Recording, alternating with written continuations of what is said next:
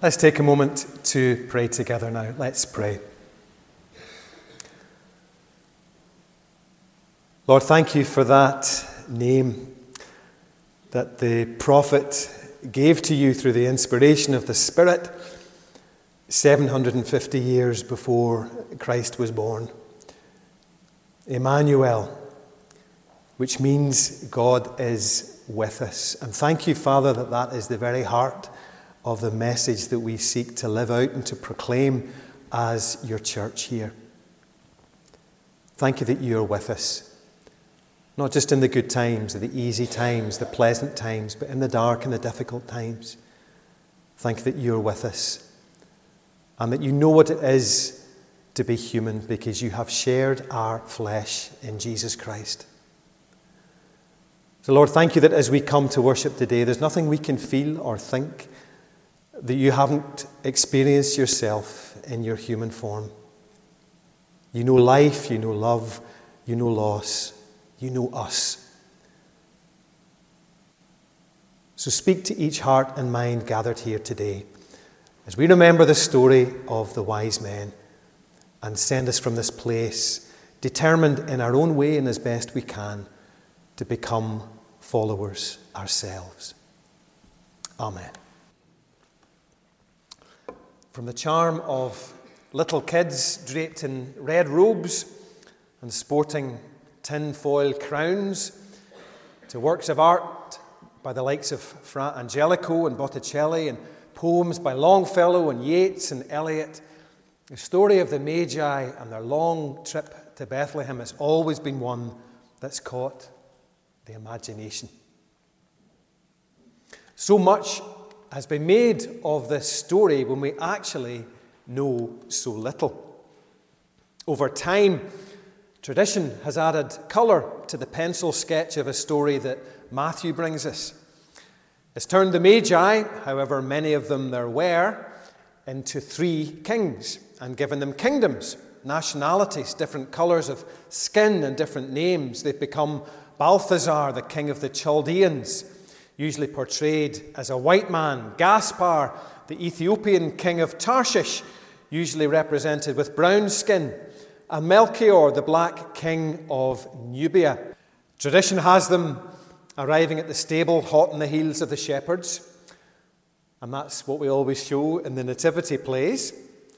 But the text is a bit ambiguous about that assumption, and whatever light led them to the stable, or cave, or house, to find the newborn or toddler that Jesus was, it's unlikely to have been the beautiful but enormous star that we see depicted in our Christmas cards. Nor, I'm guessing, would the Christ child have been emanating a comforting ready-brek glow as he lay in Mary's arms. But even when you strip away the layers of tradition that have embellished the story over the years, Matthew's account has more than enough magic of its own, both in terms of plot and in terms of theology and teaching. These men read something in the heavens, a sign that awakens something within them. They set off on a long journey to find out what it means. And they travel on through uncertainty and mistakes, not guided nearly as precisely as tradition might make us think, finally arriving at a strange destination to welcome an unlikely king. And to their credit, they're not put off. They worship, they offer their gifts, and they return home by another way. These Gentile men, pagan men, looked at with suspicion through Jewish eyes because of their religion and their practice of stargazing, were among the first to bring their worship to the Christ. And to the theologically literate, that would have stirred memories of an ancient promise God had made to Abraham. The promise that through his seed, all the nations of the world would be blessed. For those with ears to hear and eyes to see, the arrival of the Magi is a powerful sign that this Christ will be the Saviour, not just of the Jews, but of the world. So there's more than enough magic to be getting on with in Matthew's simple account. But in the spirit of Epiphany storytelling, let me bring you these words from the work of Barbara Brown Taylor. Once upon a time, there were three very wise men who were all sitting in their own countries, minding their own business, when a bright star lodged in the right eye of each one of them. It was so bright that none of them could tell whether it was burning in the sky or in their own imaginations. But they were so wise, they knew it didn't really matter that much. The point was, something beyond them was calling them, and it was a tug they had been waiting for all their lives.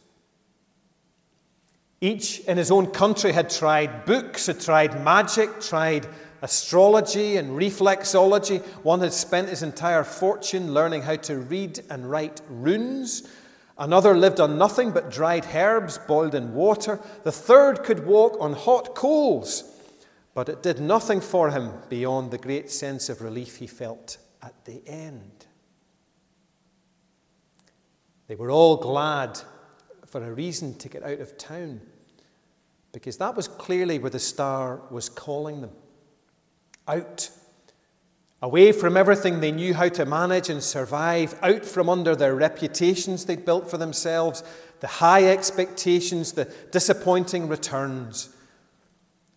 And so they set out one by one, each believing that he was the only one with a star in his eye, until they all ran into one another on the road to Jerusalem.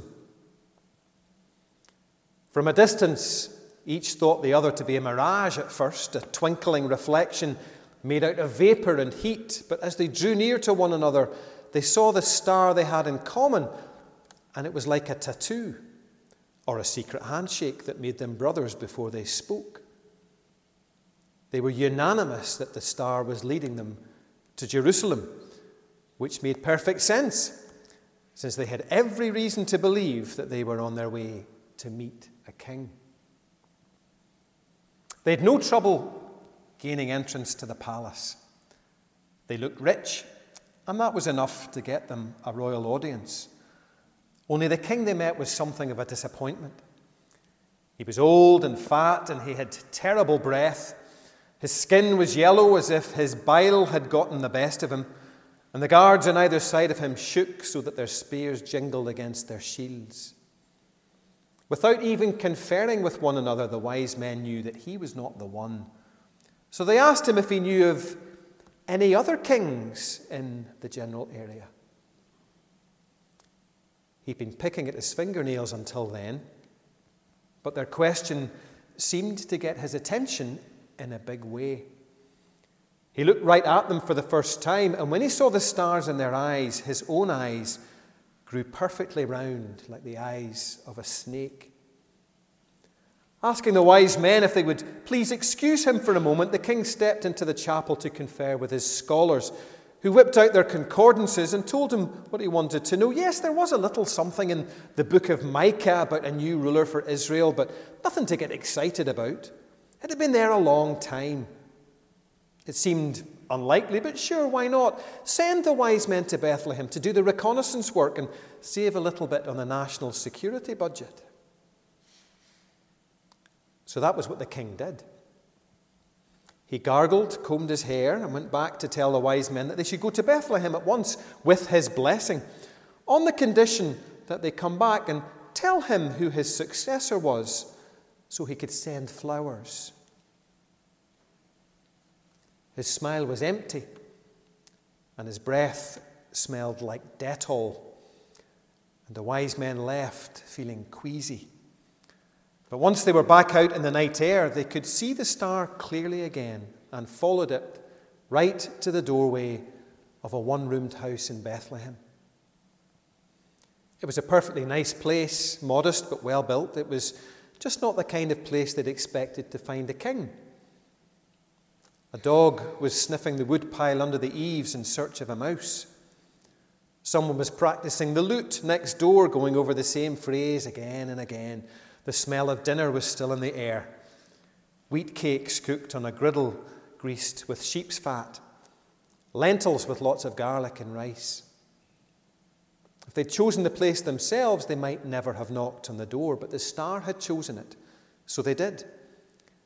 And when the door opened, the couple inside almost died of fright. Not that the wise men noticed. With their arms full of gifts, they crowded into the small space, bumping their turbans on the rafters and snagging their robes on the rough furniture. All they could see was the baby, whose eyes glinted with the same star they had seen before they ever left home. It was he then, whoever he was. They didn't have a clue, but they knew what to do. They got on their knees and worshipped him. Then they gave him the things that they'd brought him, all the wrong things, they now thought, things he had no use for. They should have brought goat's milk, a warm blanket, or something shiny to hang above his crib. But how could they have guessed? The child's parents were gracious. They thanked the foreigners for their gifts and held them up for the baby to see. Then, to the wise men's complete alarm, the child's mother picked him up and handed him around, so that each one of them held that damp, soft, living weight in his arms.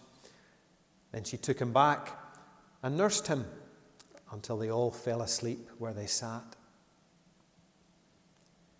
In the morning, the wise men could not find their stars anywhere.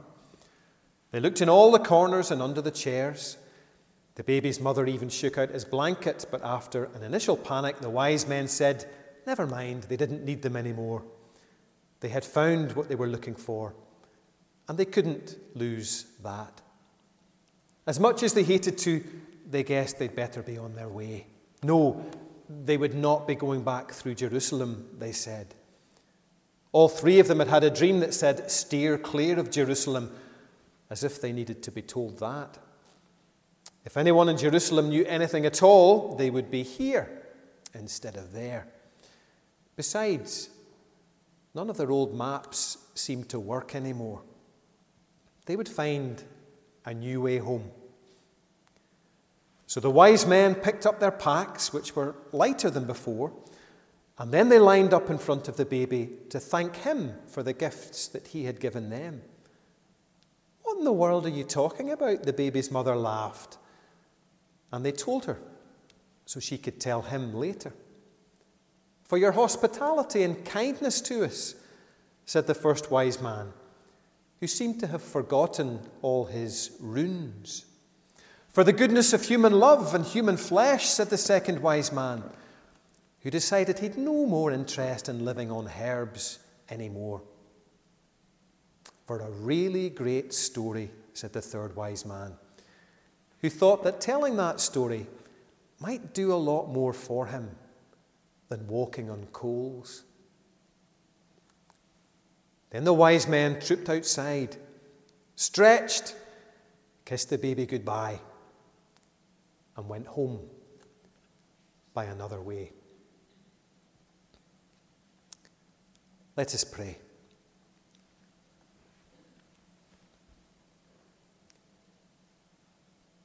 Weeks, months, years maybe, God, we don't know how long these men travelled to be in your company. And when we strip away the bold colours of certainty, we realise that they, like us, travelled on faith and hunches most of the time. A star's flicker set them on their way, a pinprick in the night sky, and a nameless yearning for something they couldn't even begin to articulate. Not much, perhaps, but enough. Enough for them, at least. God, all we want this year is enough. Enough faith to keep going when the star that guides us seems fickle. Enough hope to keep believing that this journey is going somewhere. Enough love to make friends of our fellow travellers and those who would disparage us for our strange wanderlust. Enough epiphanies, day by day, Sunday by Sunday, that we return to our daily lives by another way. shedding old ways of living that don't satisfy, old ways of thinking that leave us trapped in fear or enmity, old ways of believing that see us risk nothing and sacrifice nothing in pursuit of a relationship with you. May our time at the stable this Christmas season send us home with stars not in our eyes but in our hearts, ready to be your people in the places we already are. So hear our prayers, because we ask them all in Christ's precious name. Amen.